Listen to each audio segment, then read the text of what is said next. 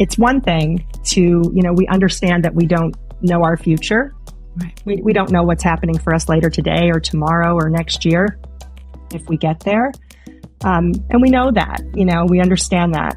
And yet to not know your past, to realize that you don't know the truth of your lived reality, is a different kind of mind bend.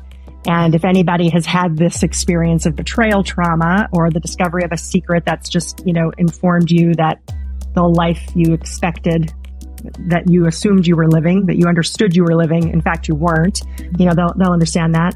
And so, I went through a period of just incredible sorrow, anguish, depression, all of it, really trying to make sense, to understand. Welcome, my friends, to Grief is a Sneaky Bitch podcast. I'm your host, Lisa Kefauver.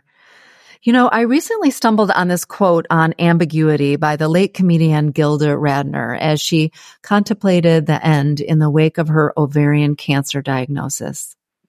She said, "I wanted a perfect ending.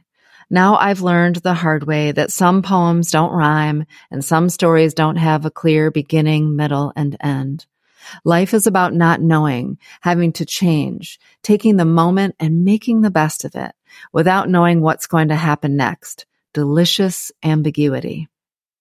I love that wisdom so much. Her words also make me think of poet Rainer Maria Rilke, who invites us, as he says, to live everything.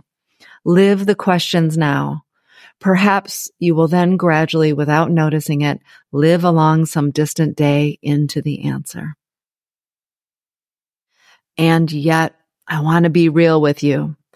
Ambiguity sucks, my friends. Sucks. I believe that so much that it happens to be the title of one of the chapters in my forthcoming book.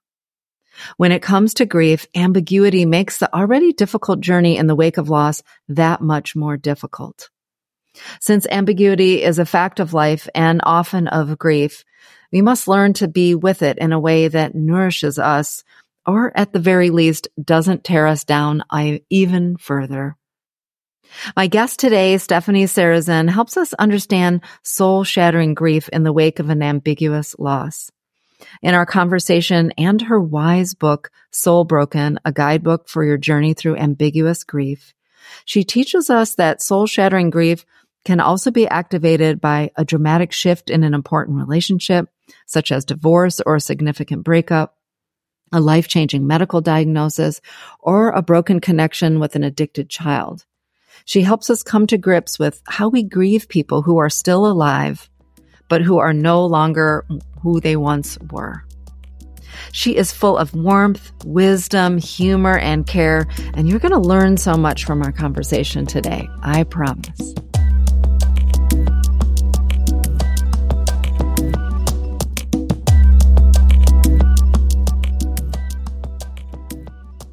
Y'all, I have been waiting to invite my friend Steph onto the show, so I can't believe I get to say these words. Steph, welcome to Grief is a Sneaky Bitch podcast. Oh, well, hello, Lisa. Hello, friends. Thanks for having me. I'm so glad to be here with you. Yes. So glad that you're here. You all are in for the treat. You heard at the top of the show a little bit about Steph's journey and to writing this book, Soulbroken, a guidebook for your journey through ambiguous grief. If you're checking out a clip, you can see, like per usual, mine is covered in sticky notes and underlines, etc. And we're going to dive deep into that, all the wisdom, so much wisdom that you brought to us around ambiguous grief and ambiguous loss. You know the drill. I'm going to drop the link to get the book in the show notes, whether it's for yourself or if you have a friend going through any of the activating events, which we're going to talk about what that means for ambiguous grief. You can consider that an act of generous grief support by getting that person a copy of her book. So anyhow, welcome to the show. And I want to dive in where I have had the privilege now over these past 5 seasons of asking my guests to help us all unpack our grief beliefs, right? How did we come to believe both, the helpful and the unhelpful ideas and beliefs that we have about grief. And I like to do that by asking people to share a story of an early memory of loss and how the adults in your life were modeling grief. What did that look like? What comes to mind when I invite you to think about an early loss and kind of what you started to learn about what grief should or shouldn't be or feel? Yeah, gosh. Well, thank you for that beautiful invitation. My first memory of grief came around the death of my grandfather when I was 12. And it was my mother's father. And she has a number of brothers and sisters, so a large extended family on that side. And when he died, which was quite suddenly and unexpectedly, he wasn't sick and he was relatively young. He was 70 at the time. And in good health, by all assessments. What I learned from that experience was the power of love and support, that families and friends, provide to one another. My mom, my dad, my parents, they spoke, openly about it. They, grieved publicly. I remember, my dad standing up and saying a few words about my grandfather, his father-in-law. And yet, as I grew older and experienced more loss, and came to understand that, different people do it differently, right? It was a heavy learning curve when it came for me in middle age. Yeah. Yeah. And it wasn't what I expected it to be. Yeah. Yeah. Oh, well, I appreciate so much about what you just offered there. Often listeners know, folks come on and say, my parents didn't talk about it at all. We never talked about the person. They didn't show emotions. And so what I appreciate about your story is there's the both and, which we all know is sort of my favorite phrase, trying to have us recognize that that's actually how we live our lives. There's the both of they were talked about them and they showed emotion and shared stories, and the different kinds of losses which result in grief, another mission, I think, collective mission of ours, right? Which is not just death loss. When different losses come, we can respond differently in parts because we haven't been given permission to recognize it as loss, but also because we're at a different place in our life. We have a different relationship with the thing or the person or the place or the dream that we lost.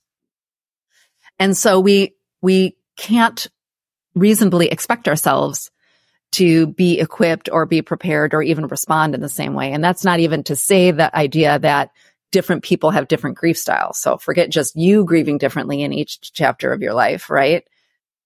You and somebody else grieving the same loss, it might look really different. So I just appreciate the richness of your story of offering us I had this experience, and then when it came knocking, I was really not prepared. Yeah. Right. Yeah, you're so right. And, I think it is such a rich experience because, what we see as children, especially, helps to inform our worldview. And not until we're, kind of consciously observing others at whatever age, are we, at least for me, that's when I was able to notice the discrepancies. And a kind of a nuance to your point is that not only do other people, not only do we all grieve it differently, but we grieve differently individually based on who or what we're grieving. Exactly. Right.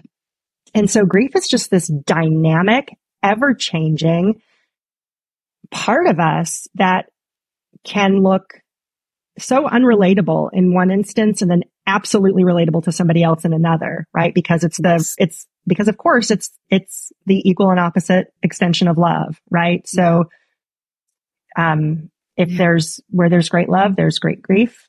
Yeah. And so somebody who has a much stronger relationship with their grandfather or their dog or their career or whatever it is they've lost than I have, it might look very different, but on some things it might be very similar. Yeah. No, Sneaky. It's sneaky, isn't it?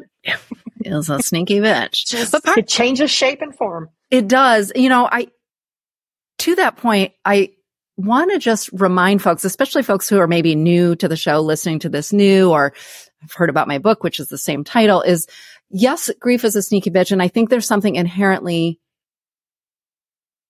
there might be some inherent sneakiness to grief, but part of why I do the show, part of why I wrote this book, my book, part of why I love your book and all the guests who come by my show who've taken a stab at really telling a broader story about grief is I think grief is sneaky because of the cultural problem that we have by trying to pack grief away under the myth of our individualism, that it's something to get through, all of the myths that we've debunked over the years on the show. And so I still stand by Grief is a Sneaky Bitch as a title, in part because it gets people's attention and it's cheeky. But part of what I'm really trying to do is and I think you are, all the people that I collaborate with are trying to make it less sneaky, because that's where I think a lot of the suffering comes from, because we expect it to be or feel or for ourselves to behave a certain way because of the very little information we've been given about it. But really it's inherent to all of us. 100% of us are going to go through it. I was saying before we started hitting record, I'm listening to the beautiful Francis Weller's course, Apprenticeship of Sorrow. And he said this phrase that just really has been like reverberating in my being for the last few weeks, which is grief is a core human faculty. And amen. Right. Like period, end of sentence, exclamation point. And the reason we are all so detached from it is because of this sort of cultural problematic, individualistic world, like modernity, really, in a way that we've lived. So I love that we are having this conversation today. And in particular, in your book, Soulbroken, you really get at, grief sort of writ large is not talked about or talked about incompletely and inconclusively with a very thin, story. But the kinds of losses that result in what we call collectively ambiguous grief or ambiguous loss is even less talked about, less acknowledged, less permission giving.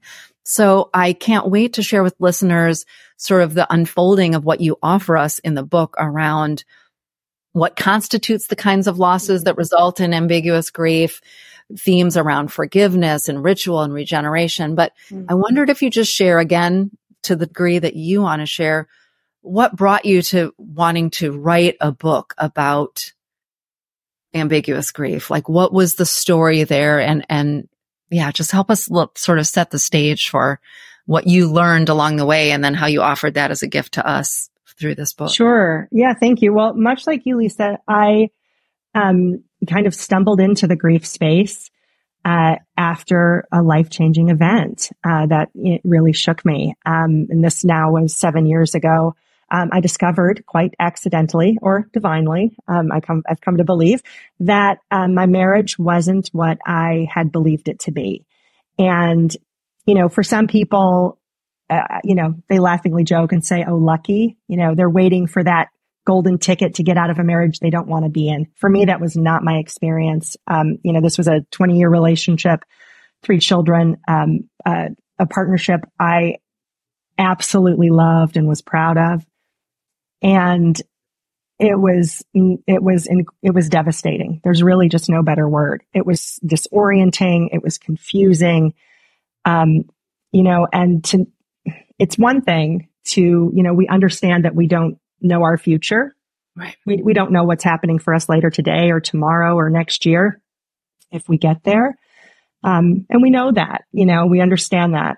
And yet to not know your past, to realize that you don't know the truth of your lived reality, is a different kind of mind bend. And if anybody has had this experience of betrayal trauma or the discovery of a secret that's just, informed you that the life you expected, that you assumed you were living, that you understood you were living, in fact, you weren't, they'll understand that.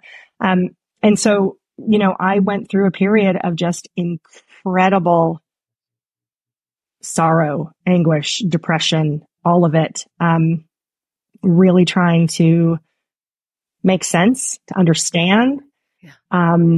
And I kind of laugh at myself thinking about it now. I tried to intellectualize my way out of it, right? I mean, which you can't do. This is why we're friends, because this is, right. I keep having to set that one down because I keep trying to pick up my intellectual capacity as like a tool. And then let me see if I can figure this out. Let me see if I can. Yeah. Yes. No. And so, no. And for me, having the grandparent, reference that I, just shared with you as my reference for grief, and the other grandparents that had died, in between, that time and the time of my discovery, those were my most profound grief experiences, as well as a beloved, aunt. And so what I understood though was that my grief this time, it felt different. Yeah. There was something missing. And I just honestly, I was in bed for 6 months. I mean, that's hard for me to say because, it's true. And I feel sad for that time in my life, for me, for a lot of people. And, during that time, kind of after I came out of that, I started to really try to process it intellectually and understand, why is my grief different? Long story short, I have a background. I have a master's in public policy. So that certainly does not relate to grief work at all, right? I'm guiding people through grief now. I've written a grief book. But for me, I used those skills that I had learned to put together a survey and put it out online, and the data from that survey was helpful because it helped me see that so many people were experiencing what I was experiencing, but they didn't have a name for it. Yeah. And for me, the closest thing I could find at the time, and again, this is 7 years ago, was the work that Pauline Boss, Dr. Pauline Boss had done back in the 90s. She was a clinician and she was observing her patients come in. For whatever reason, she was seeing patients whose loved ones were missing in action. Yeah. And so she had been kidnapped or were missing. And so her work, though robust and just good work, was close but not quite to what I was experiencing, because it wasn't my loss that was ambiguous, right? And a lot of her early work talked about, natural disasters was another one where you don't know if they have died or not. And so it's like this perpetual holding vigil space. Yeah. And for me, I knew that wasn't the case. There was no question about, aliveness or death. It was my grief that was ambiguous, not my loss.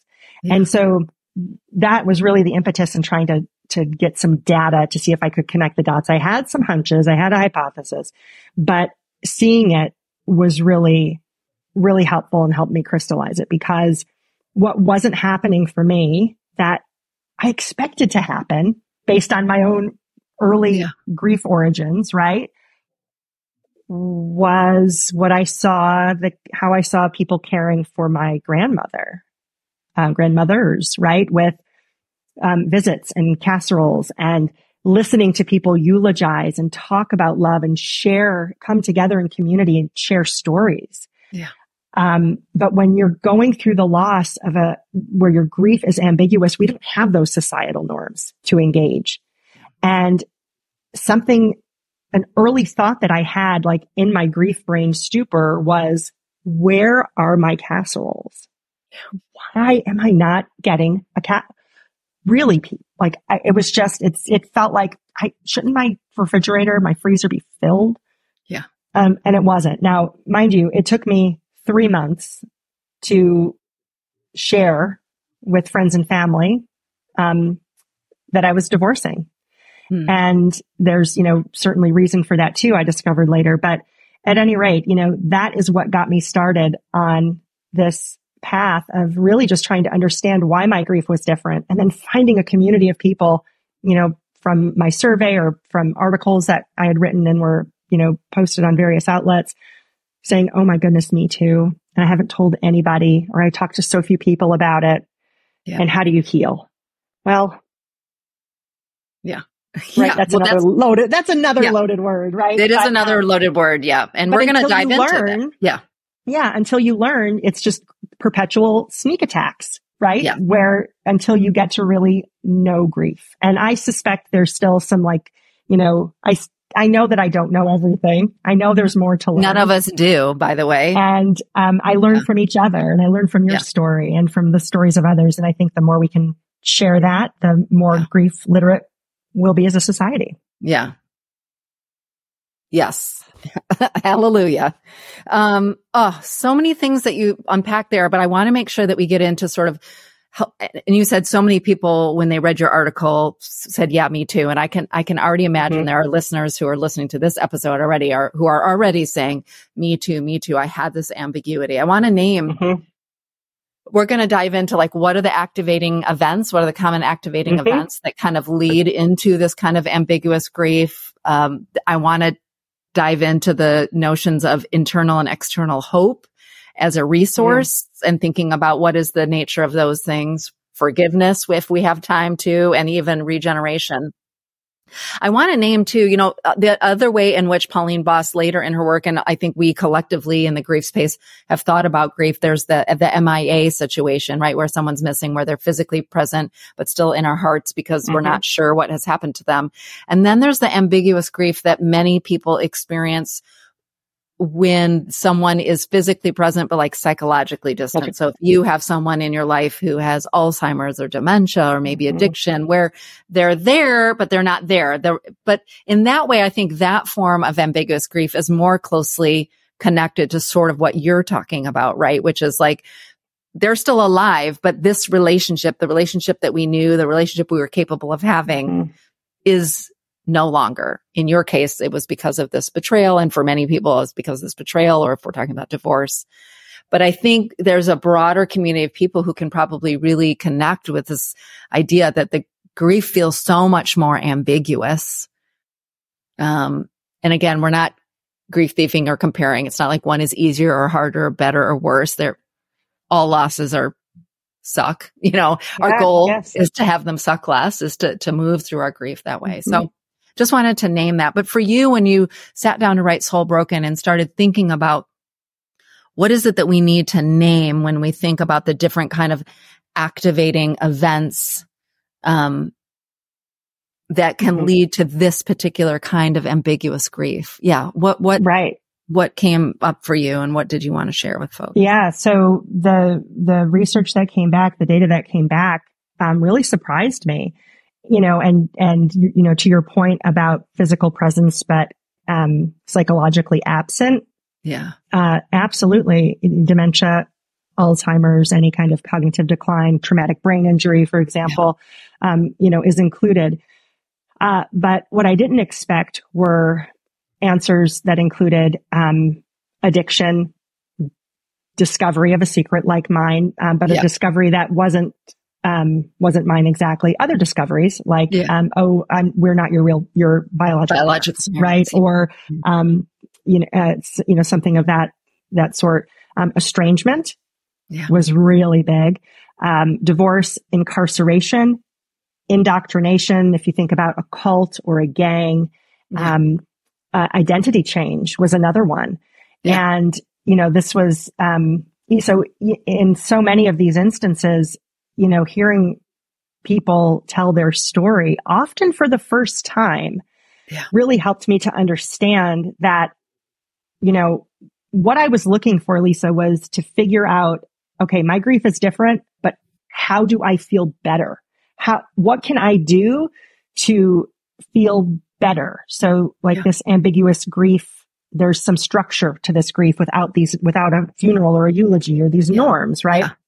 And what I found from the people who were responding and talking about their situations was that if shame or embarrassment is internalized in any of those activating events that I just listed, and then there's, certainly more, but if there's shame or embarrassment that's internalized, then what happens is that the griever, again, with no societal norms to engage, they often isolate and grieve alone. Yeah. But it does not have to be this way. And, that really kind of understanding that piece about how many of us stay quiet because there's not a comfortable space to share the truth of our experience. So we grieve it alone. And then what does that even look like? Right. That's what really inspired me to put this into a book, to, kind of put together the experiences that have helped me and that others have shared that have been helpful to them. Really understand that this is a normal and natural response they're having to love, to loss. And so often we go through so many experiences like this through our lifetime, and again, so many I didn't name, but we have these experiences and we aren't able to understand that what we're feeling is grief. Yeah. And naming is so important. Like, while intellectualization isn't the answer, damn it, I wish it was. Mm-hmm. Naming it as loss is so profound, which can be a challenge if, as you said, there's shame and embarrassment. It can be a challenge when it doesn't have that societally recognized, oh, there's a person who's dead. And I mean, we don't even do that well, but at least we have some kind of ceremony, or people bring casseroles for those kinds of things. But all of it starts with being willing at first to even name it to ourselves. This is a loss. Yes.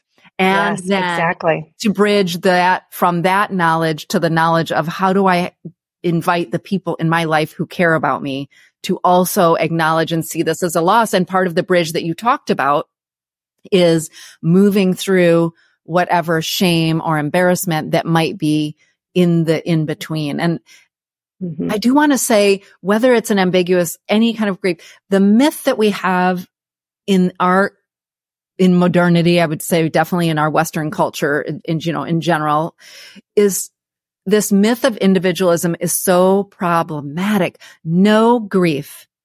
As I said, grief is a core human faculty, Francis Weller said, but no grief is meant to be metabolized alone. It's everything that we're meant to experience is meant to be experienced in community. So I even think people's shame and embarrassment is further exacerbated because of this culture of individualism, right? I think that even pushes us even to the brink. So yeah. Absolutely. And you can test that by looking at, just the most obvious is, your husband died. Yeah. And when you endured that just absolute soul crushing grief, how long before you notified your loved ones? Right. Probably immediately. Pretty quickly. Yeah. If they weren't there for you already, right? But for an ambiguous griever, for me, I didn't talk about it for 3 months because I didn't want to be talked about. When we come back, Steph explains the uniqueness of beginning to process a loss that carries the burden of secrecy and shame. She helps us unpack the necessity of hope and, importantly, understanding the difference between internal and external hope. You're listening to Grief is a Sneaky Bitch podcast. I'm your host, Lisa Kefauver. Friends, I'm focusing on 3 C's in 2024. And no, not the C cancer. That C I've been enduring all of 2023. My focus for 2024 is these 3 C's: connection, collaboration, and celebration. Why am I telling you that? Well, my friend, that's because I want to connect and celebrate with you this year. As I've shared in previous episodes, my book, Grief is a Sneaky Bitch, an uncensored guide to navigating loss, is now available for pre-order. Seriously, this still gives me the chills every time I say it. As a first-time author, I'm learning that pre-orders of the book are really important to show bookstores, which happens to be my favorite place to hang out, and my publisher that the shelves need to be stocked fully when the book drops June 4th. So I realize this is a perfect opportunity to rock 2 of the C's I'm focusing on in 2024, connect and celebrate. On May 22nd, which also happens to be my birthday, I'm hosting a book launch party celebration, and I'd love to have you join me. After the show, all you need to do is visit your favorite online bookseller like bookshop.org, Amazon.com or BarnesandNoble.com and pre-order a copy of Grief is a Sneaky Bitch, an uncensored guide to navigating loss. Then make sure you're following me on Instagram at Lisa Kefauver MSW. That's Lisa, Keefauver MSW. And drop me a DM there to let me know you pre-ordered your copy, and I'll share the party invite link with you. I can't wait to meet you, to thank you for supporting the show and, of course, the book, answer questions about the book, dish about behind the scenes of the podcast, and more. And, of course, just take some time to celebrate our lives together. Plus, I've invited a very special guest to join me as co-host. I can't wait to share that reveal with you soon.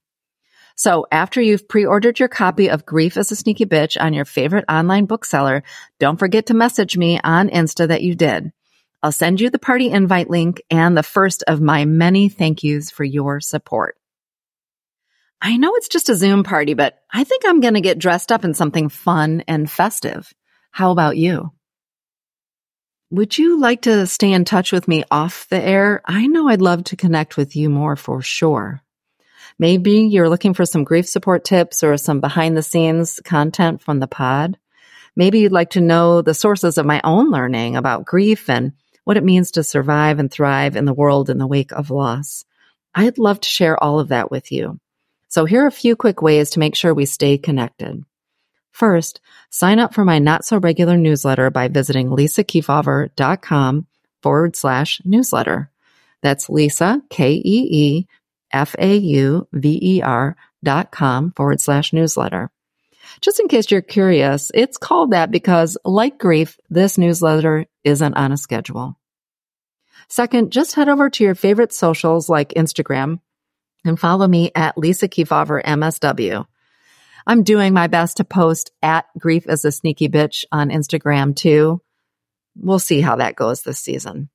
I offer a lot of candid shares there about myself, about the podcast, my work as a grief activist, and of course, my forthcoming book. And third, you know the drill by now. Make sure you're subscribed to the show on your favorite podcast platform so I pop up on your screen the minute the next episode drops.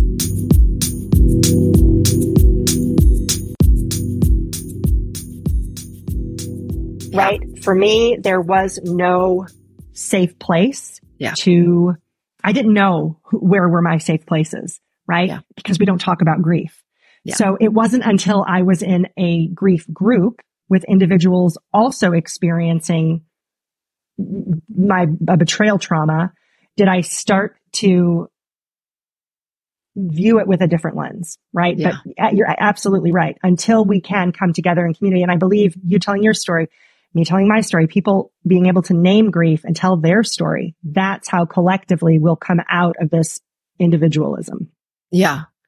It's my continued hope that we, as a collective, move in that direction, right? Because I do think that the unrecognized and unprocessed and unmetabolized grief from all the kinds of losses we experience, from the, maturational phases of our lives to these ambiguous losses, to the losses that we traditionally think of as triggering grief, right? Death loss.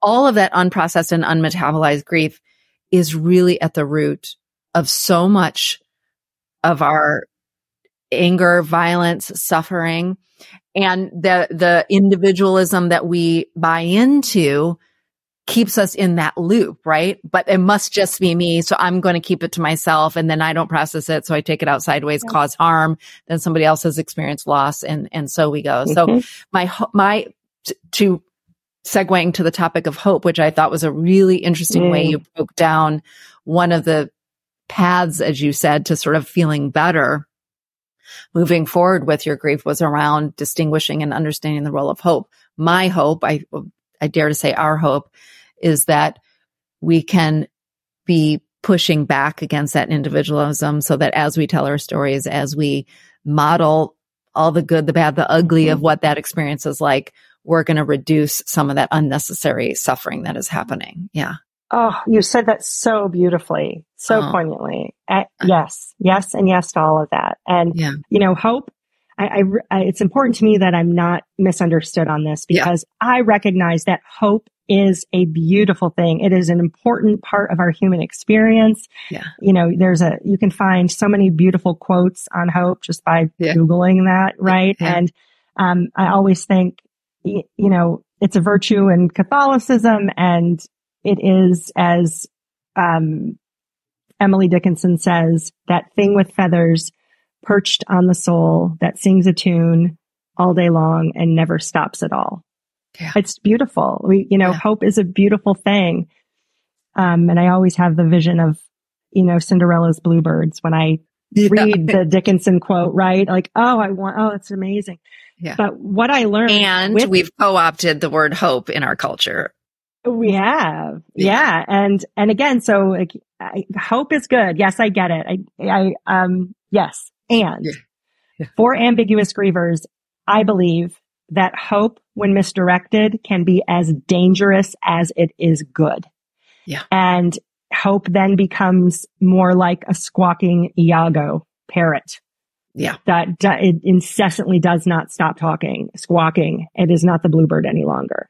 Yeah. And what I mean by that, and I learned this by being able to name it in myself with the help of the group of women that I was in circle with, going through this as well. And again, when you can't name it, it was on the tip of my tongue. Like, there's that behavior again. Oh gosh, now I'm doing that behavior that she was doing. Oh, now she's doing the behavior, but I didn't know what it was.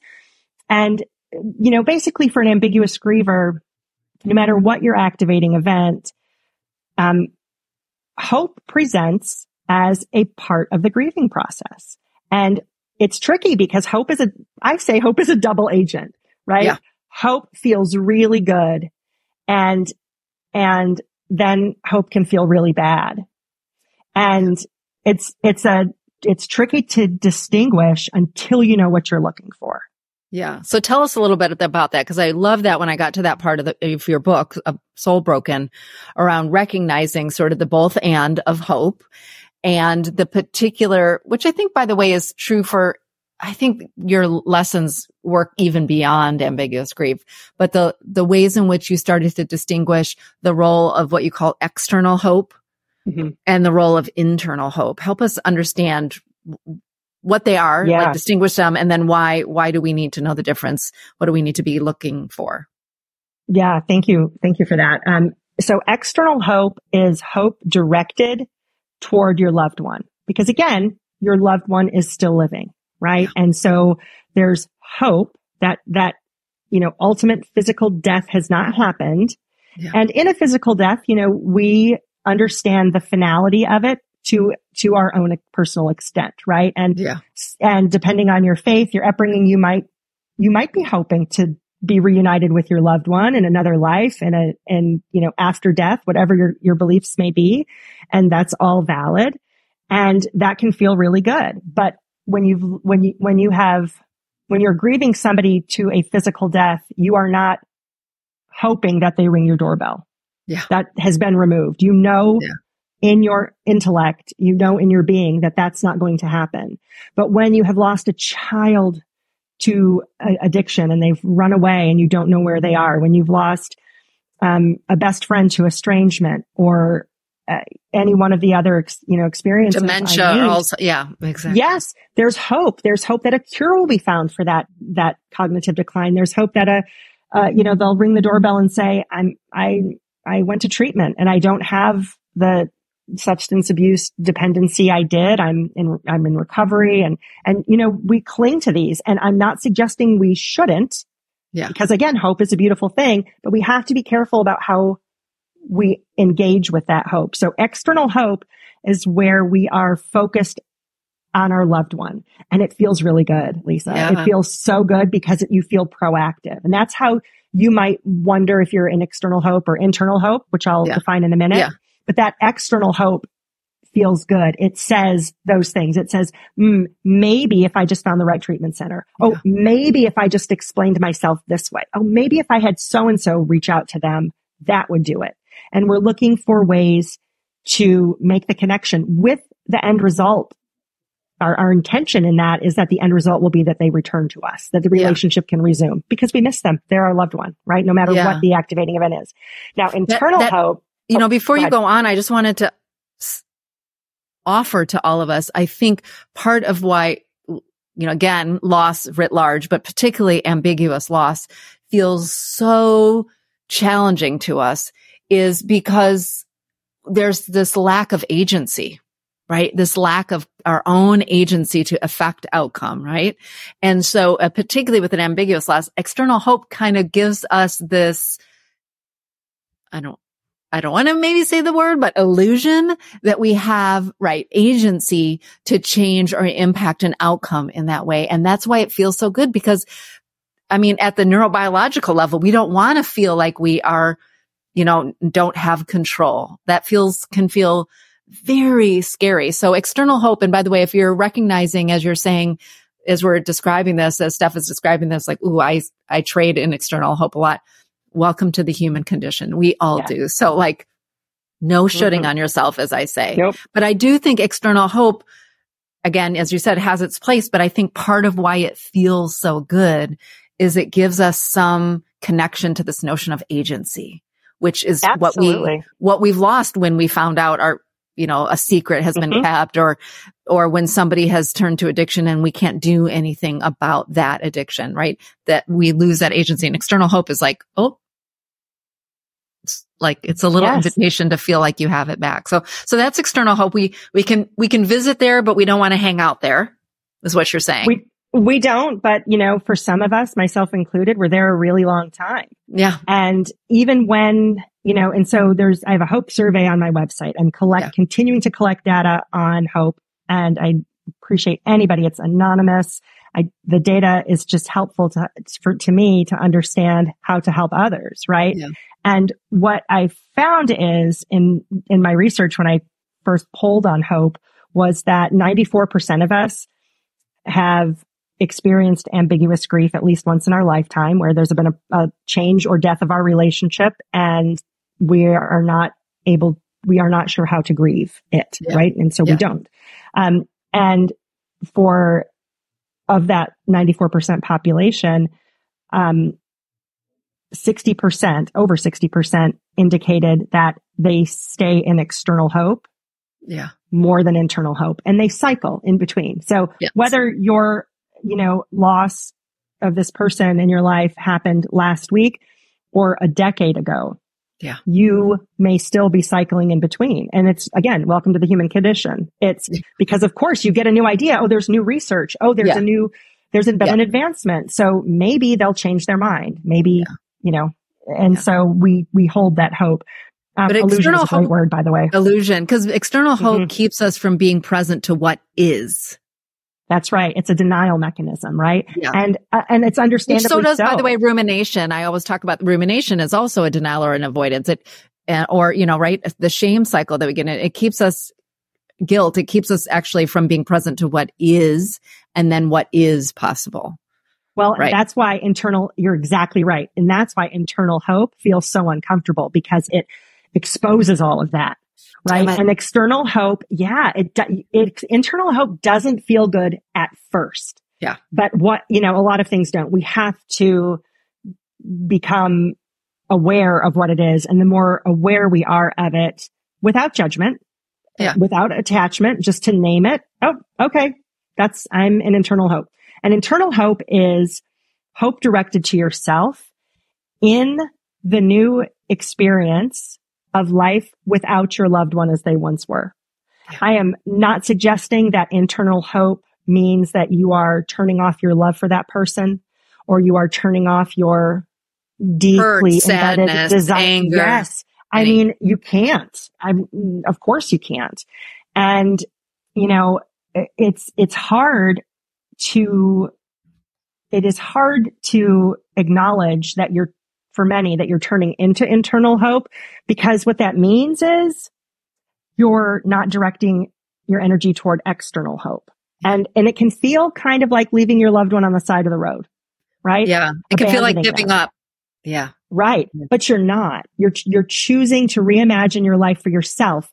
And that, to your perfect point, is hard because we are in denial. Otherwise, we're not able to stay in the present moment and really digest, metabolize what it is, the reality of what it is.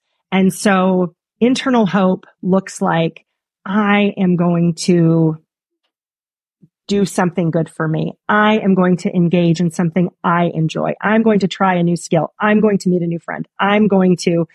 You're investing in yourself, right? Yeah. You're not going back to your old haunts with your person. You're not, spending time doing research or writing letters or bids of familiarity to try to bring them back in. You're not, right? And now, it's 2 a.m. on a Saturday morning and you find yourself on Instagram wondering, or you're doing a Google search to see what might come up.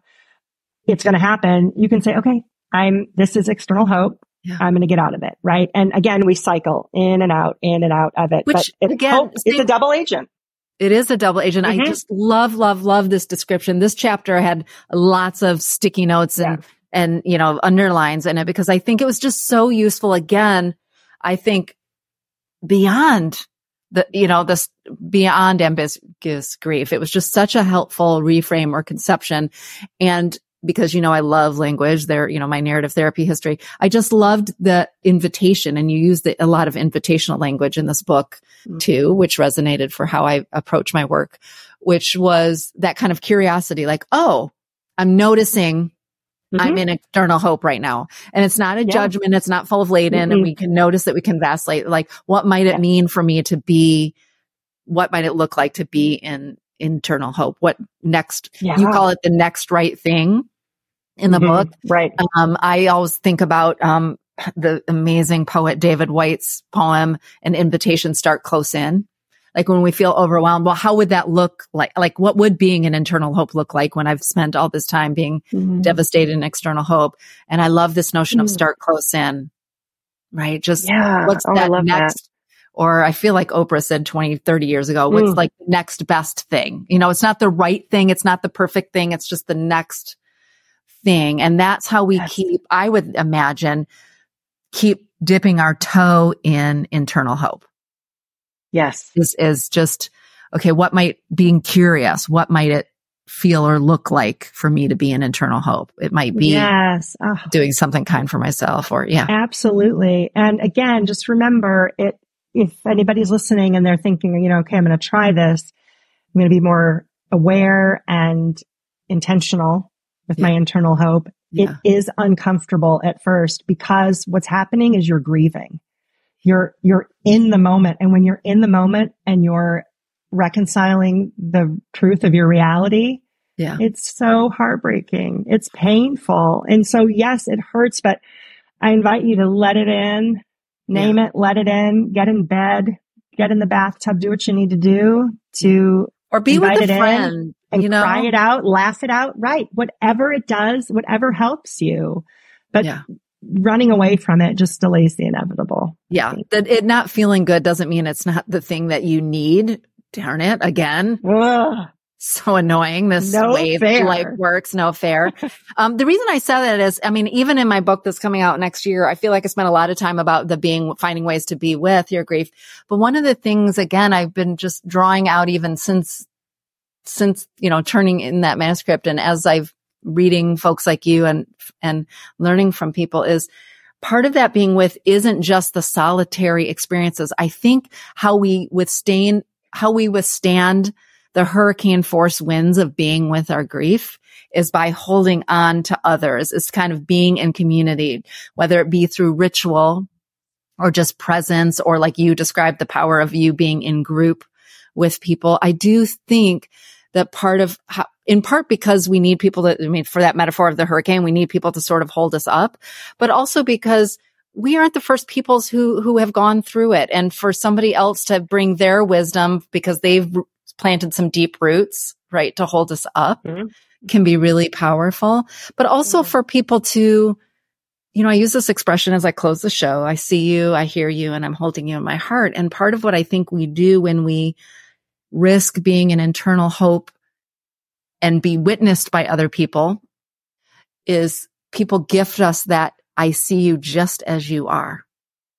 And we need that so much when we're in the muck of being in that grief, as you said, right? Yes. And grief needs to be witnessed. And whether grieving your husband to betrayal and divorce, or grieving your child to an identity change, or sibling to incarceration, whatever the case is, the love that is equal to your grief is very real. And without the societal norms to engage, how are we able to show others, yes, this is my ending to this relationship, but oh my gosh, does that mean we aren't able to celebrate the love and share the love? And so I encourage people to, and again, this was quite, accidental. It's what I needed. So I created a faux funeral, and I invite others to do the same. And I invited only two people who knew my marriage best. And they were my witnesses as we met at the beautiful place. I had readings and music on my iPod. I put on a rock, and a photo. And I shared stories about the marriage I loved that had died. And they shared stories about my marriage. What they had witnessed. What they had witnessed. And that validation is why it helps the soul broken among us, because that, to be soul broken, I say, is to be filled with anguish brought on by the loss of our love and our relationship, and often ourselves. And it is often without validation. So creating a ritual in whatever way helps you honor the love that you're grieving is transformational. I mean, it was so transformative for me.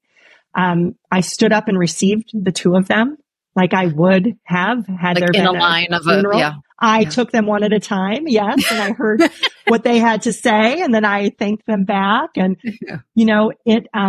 it was so validating for me, Lisa. And, as others have reached out and shared their faux funeral experience, I'm so pleased that it's helpful and healing for them too. Yeah. Who says we can't do it, right? Just do it. We can do whatever it is for you. We grown up. We can do whatever we want to do. Somebody made up a funeral once upon a time. Yeah. So here's a faux funeral. Have at it. See how you feel after. Yeah. I love that faux funeral. And, in you sharing that story, that made me think a little bit about, again, the unique challenges of these kinds of activating events, these ways in which we experience grief, via non-death loss, is our already poor grief support culture, the one that uses phrases like "at least," just don't start a sentence ever with "at least." Okay, just newsflash, everybody, right? That we do that with a death loss, right? Again, and listeners will know. Someone said to me, "At least he'll be in a better place soon," as I'm taking my husband off life support. No, ma'am. No, sir. No, sir. Right. And I can imagine, I don't know if you've experienced this. I've been guilty of this myself, but I think for a lot of people who have folks with addiction, family members with addiction or Alzheimer's, or in your case, right, or betrayal stories, not only is there no ritual or funeral or something, people don't even want to acknowledge that you're losing something. They want to get to well, at least you're better off knowing, or at least blah, blah, blah, blah, or, you had these many years, or there's just this denial or they're still alive, so there's still hope. And while, again, we can trade an external hope for a little while, not being able to say, yeah, but I lost this love, or this dream I had about a healthy child, or this connection I had with my partner who literally can't connect with me in the ways that they could because of dementia. We want to have that both and. In this particular way, this ritual that you were just talking about allows you to say, those all things can be true, and I need to acknowledge and honor and begin to metabolize this loss, and to do that through ritual. Yes, absolutely. As we begin to wrap up our conversation today, Steph shares what she's learned about grief support when it comes to ambiguous loss and the nature of our path in grief as regeneration, not as a recovery to who we once were, but as a newly emerging self. I'm your host, Lisa Kefauver, and you're listening to Grief is a Sneaky Bitch podcast. You may or may not know that I show up in person and online in many more places besides in your podcast feed each week. In addition to the keynote addresses and workplace trainings I offer, I've had the honor of leading a series of online grief workshops recently with a community of grievers just like you. In fact, the folks that have shown up for the first 2 workshops were all listeners to the show. If you're looking for an intimate online gathering space to feel seen and heard in your grief, to learn and practice the skills that will make navigating grief just a little bit easier, join me for one or more of my upcoming workshops in the Reimagining Grief Together online series. You can learn more and sign up at the link in the show notes or head to lisakefauver.com today after the show. That's Lisa, KEEFAUVER.com. Friends, I'm excited to share something. This new season of the podcast, season 5, I'll be dropping episodes weekly. Yes, you heard me correctly. New episodes will drop each week. So make sure that you're follow or subscribe to the podcast wherever you listen so you don't miss an episode when it drops. If you're not sure how to do that, you simply head to the Grief is a Sneaky Bitch show page on Apple Podcasts or Spotify or wherever you listen, and then tap the plus sign in the upper right-hand corner or click the follow button. After that, if this podcast means something to you, if it's helped you in some way, why not leave a 5-star rating and write a review? You could also click the share button and send the show to a friend who might need it too. I appreciate every one of you for listening, subscribing, and sharing the show.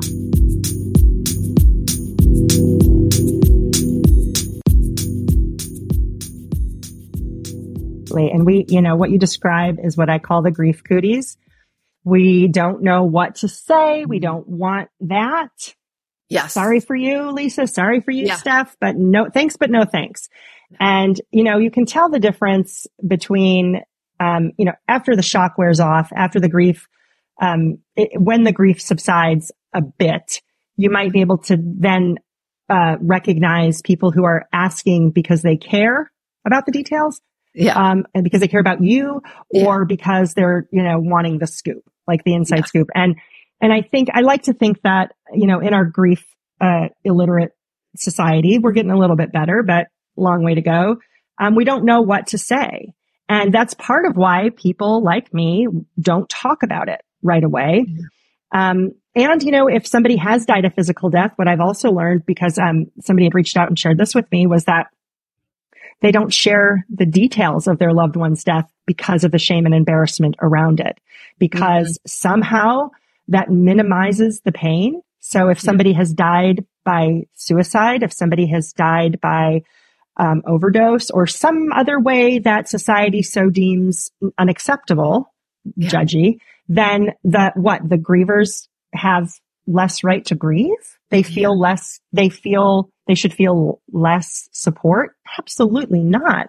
And so, yes, to be able to stand in and tell our story is important, but we also, as a component of that, have to learn how to listen to others. And when, what I say is, if you don't know what to say, and for a lot of us, that's the case, right? Because we don't learn about this growing up. Yeah. If you don't know what to say, if you feel overwhelmed, prepare yourself and say, thank you for telling me. I'm so glad you told me. Yeah. If nothing else. Exactly. You can't fix it. Don't try. Yeah. You can't change it. You can't. And again, back to control. Damn it. We can't control this. You can't change it. All we can do is validate and show up. Yeah. Thank you for telling me. I'm so glad you told me. Yeah. That honoring space is so important. Yeah. You were just, as you were just sharing the kind of the various scenarios and thinking about the ways in which we experience ambiguous grief, or the ways in which we are often disenfranchised from claiming our grief, as you were just saying, in those scenarios where maybe somebody died by suicide or somebody died something that is socially stigmatized, somebody died of overdose.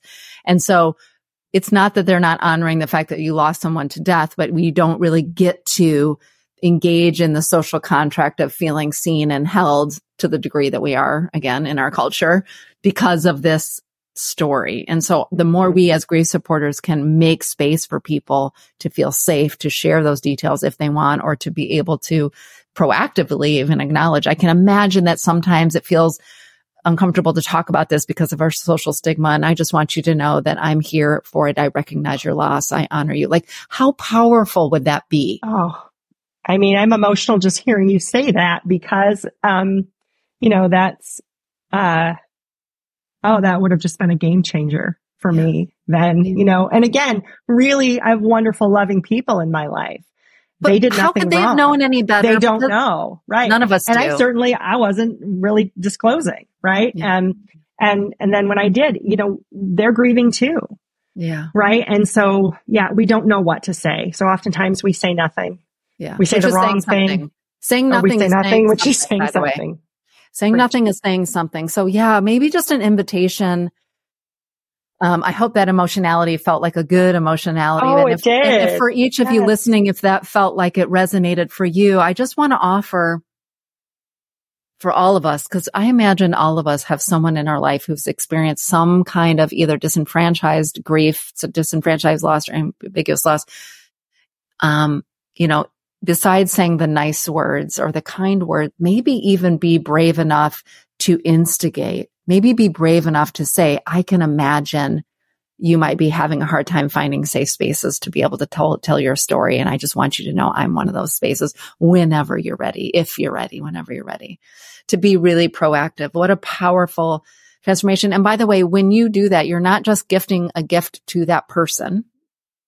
You're enacting a kind of ritual or a way of being in the world that will then elicit that person to be able to do that for somebody else, or maybe for you when it's your turn, because back to my unfun statistic, 100% of us will be in that place. We're both griever and grief supporter many, many, many times in our lives. Mm-hmm. So when we can act in ways as grief supporter that nurtures, seeing and knowing, it's a gift all the way around. It is. And, grief is a gift. I can't even believe I hear myself say that. I know. Because it is so not my early belief, right? Yeah. It was the mangy house guest that wouldn't leave. Yeah. And, I've come to believe that through my own experience, and then just so many stories that have been honored to have been shared with me, it's a portal to our better understanding, to our greatest and highest selves, if we allow it. If we allow it. It's so uncomfortable. I totally understand why some people reject it, close the door. Yeah. But, it is a unique human experience. It is love's invoice. Your husband isn't grieving you. You got stuck with that bill, right? You're picking up the tab. And it sucks. And it is also an honor in some way. It's an honor. And we see if, I guess you said, if you're willing to get through the muck and be with the metabolizing, I feel awakened to the realization that we are all deeply enmeshed and deeply entangled in beings, planet, earth, people, etc. Awe, joy, wonder, my capacity. Like, these are all the things that grief can move us in profound ways.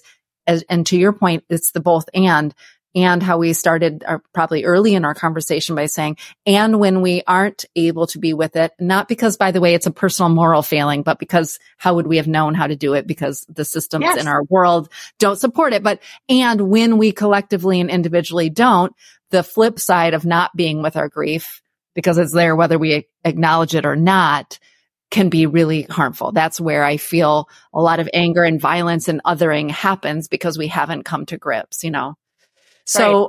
I appreciate that. And just to circle back to the invitation, that when we find these rituals, these communities, the supports, ways in which we can be with our grief, there's transformation that happens. There isn't, by the way, going back to like, and we're all better or we were who we were before. You and I were chatting a little bit, earlier, and you speak towards the end of your book about this notion of recovery. And I told you sometimes that word gets my hackles all up. I mean, if you're watching on video, I have no hair left post chemo. Well, it's coming back. So there's not that many hackles. But anyways, the word recovery gets my hackles up a little bit because I think there's that myth of like getting back to, but you use the word regeneration in your book when you were thinking about how we move forward with our grief and the kind of transmutation or the metabolizing that we do. What does regeneration mean for you? How do you think about that when you think about ambiguous grief? Yeah, well, this was something that, early on, as I said, I was trying to kind of intellectualize this and using quantitative and qualitative analysis to see if I could, figure it out. It was interesting to find, the things that I did. And what the outcome looked like at the time, early on, again, this would have been, the year after. It was recovery, and recovery is the language that is used, in a lot of different circles. So as I was learning about grief, as I was reading everything I could at the time, as I was really just looking for somebody, I was really looking for the book I wrote. I was looking for somebody to kind of be like, oh yeah, I went through this and here you go. Here's how you go through the grieving process, right? Yeah. Of when your grief is ambiguous, here's the process for healing to feel better. And I didn't find it. But what the data was showing me was that, everything was pointing to recovery. It's like getting to this golden age of recovery. And in recovery, I don't quite know what it looks like, but people are living there. And the best, next best example I could find were people in alcohol or substance or behavior abuse recovery, right? Where they were learning to live without that substance or behavior addiction. Yeah. And did a lot of work to get there. So I co-authored the ambiguous grief process model based on this data, and recovery was kind of the end point, right? But as I continued to go through the experience myself, I too took umbrage with the term recovery. And I'm like, well, this really isn't the best word. Like, who thought of this? Yeah. Again, somebody named it once upon a time. And then as I was writing the book, I went to my editor and I said, I know that my data for the process model ends with recovery, but I don't think it does. I don't even like the word now. I can't stand it. And I want to change it. And she's like, well, we don't want to bait and switch the readers here, right? That doesn't feel, and I'm like, oh, I don't want to do that either, but I do want to offer something new that has like, you write the book and then you go, wait a minute.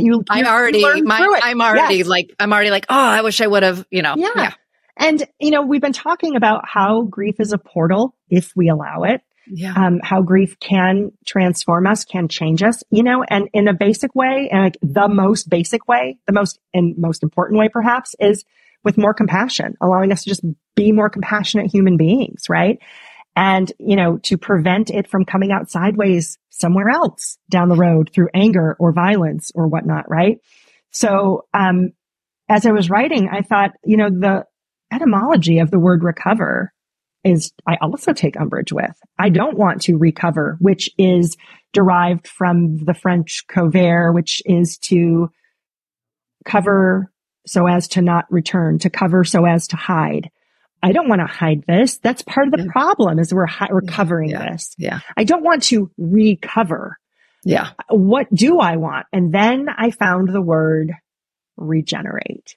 And that is what I Googled what I wanted, and the word regenerate was close. And it is to be born again at a higher or more spiritual level. And I thought that's what this is. Yeah. That's what this is. I think we do get to a place we can call recovery. And in my mind, I see it as like Dorothy landing at Oz. Like she finally gets to the Emerald City. And then also she's like, wait, what? This isn't quite what I expected. But so to regenerate is to be born again in a better state, a greater, higher state for our spiritual selves. Yeah. And, again, darn it, that we can only regenerate from loss, right? From pain, from anguish. Yeah. But there's beauty in that to be found. There's beauty in that to be found too. And I don't want to speak for you, but I would imagine even regeneration isn't also like anything else, a place we get to and we're done. Like part of our work in this time we have here in these bodies is this cycle, right? Of loving and losing and metabolizing and regenerating and loving. And even within our one loss, we're fluid. We're not in the course, the stages model is a myth. We're not moving through that.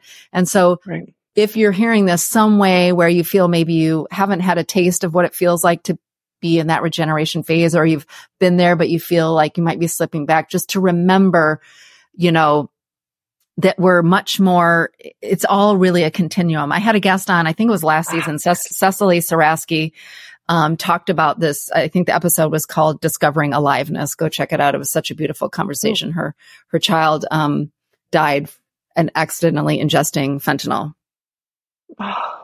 And a senior in high school. And I don't want to butcher it. So go back and listen to this episode. But to this point is she talked about, it's not like happiness and sadness. That's not our goal in life, that we are living on this continuum from numbness to aliveness. Yeah. So it's beautiful. And aliveness includes sorrow, pain, right. And in all of it, and joy and happiness. Yeah. And part of what our tendency is to be in the numbness, which by the way, also neurobiologically protective factor. Like we're in denial and numbness. We need that too, because we can't take it all in all at once. So I'm not even like, again, even when we do these like continuums, we want to be like good, bad.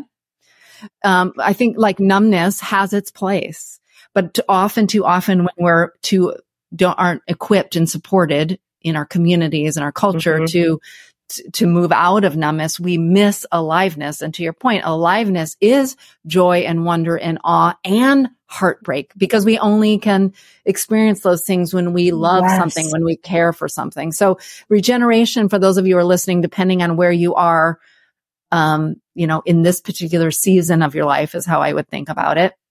It might not feel there yet, but just recognize that we're in this continuum. We're in this continuum moving towards aliveness. And that's how I think about regeneration. Yeah. Oh, I love that, Lisa. And it's integrating your grief. And during the period of regeneration, you're integrating your grief into life as it is, into the reality. And which means some days are really hard, even still.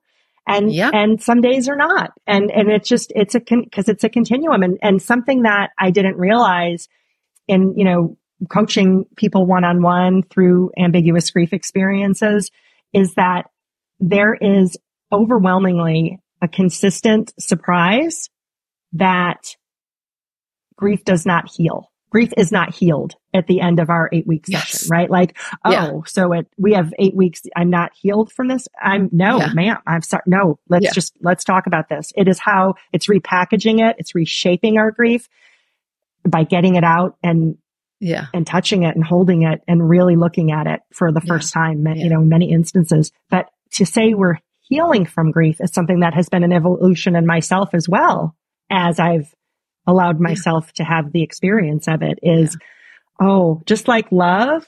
Yeah. Grief never really goes away. No. And I think we're healing why with would we grief, want it to? not from grief. I think we're healing with grief. Yeah.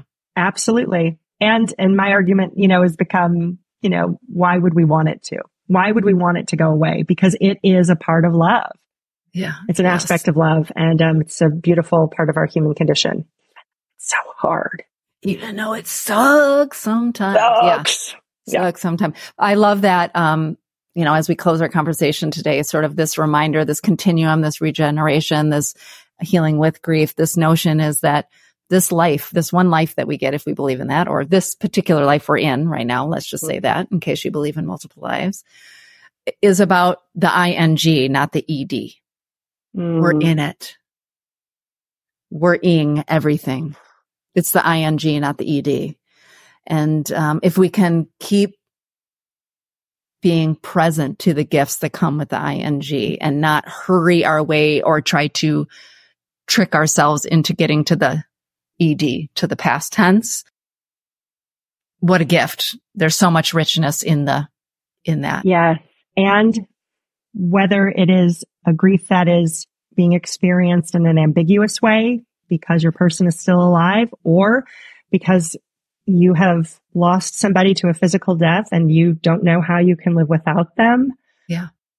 You do have a choice in the ing. That's a choice that is yours. You can choose to be present and living in aliveness. And we don't have a lot of choices for how we lose our people, but we can choose the ing. Thank you for that, Lisa. That's a beautiful sentiment. Yeah. That resonates back to, or sort of calls back to, the internal hope, that you talk so beautifully about in the book. Yeah. Steph, because we've had so many conversations off the air, we could keep going, but I want to make sure that I tell my listeners to check out the link in the show notes for Soulbroken. Get it for yourself, get it for a friend. You can visit, to tell everybody, how do they find your website if you want to participate in the study? It sounds like you're still collecting data. That would be great. I would be most grateful. StephanieSarazin.com, StephanieSarazin.com. And the Hope Survey is in the upper right-hand corner. You can find Soulbroken, your guidebook for ambiguous grief, anywhere books are sold. And I hope you find a nugget in there that is helpful to you and your heart. I'm 100% confident that people will. Thank you so much, Steph, for joining me on Grief is a Sneaky Bitch today. This was truly, truly a pleasure. Lisa, thanks for having me. And even more, thank you for the work you're doing in this space, because you're making a true difference. Thank you so much. It's an honor to be in conversation with you. Thank you.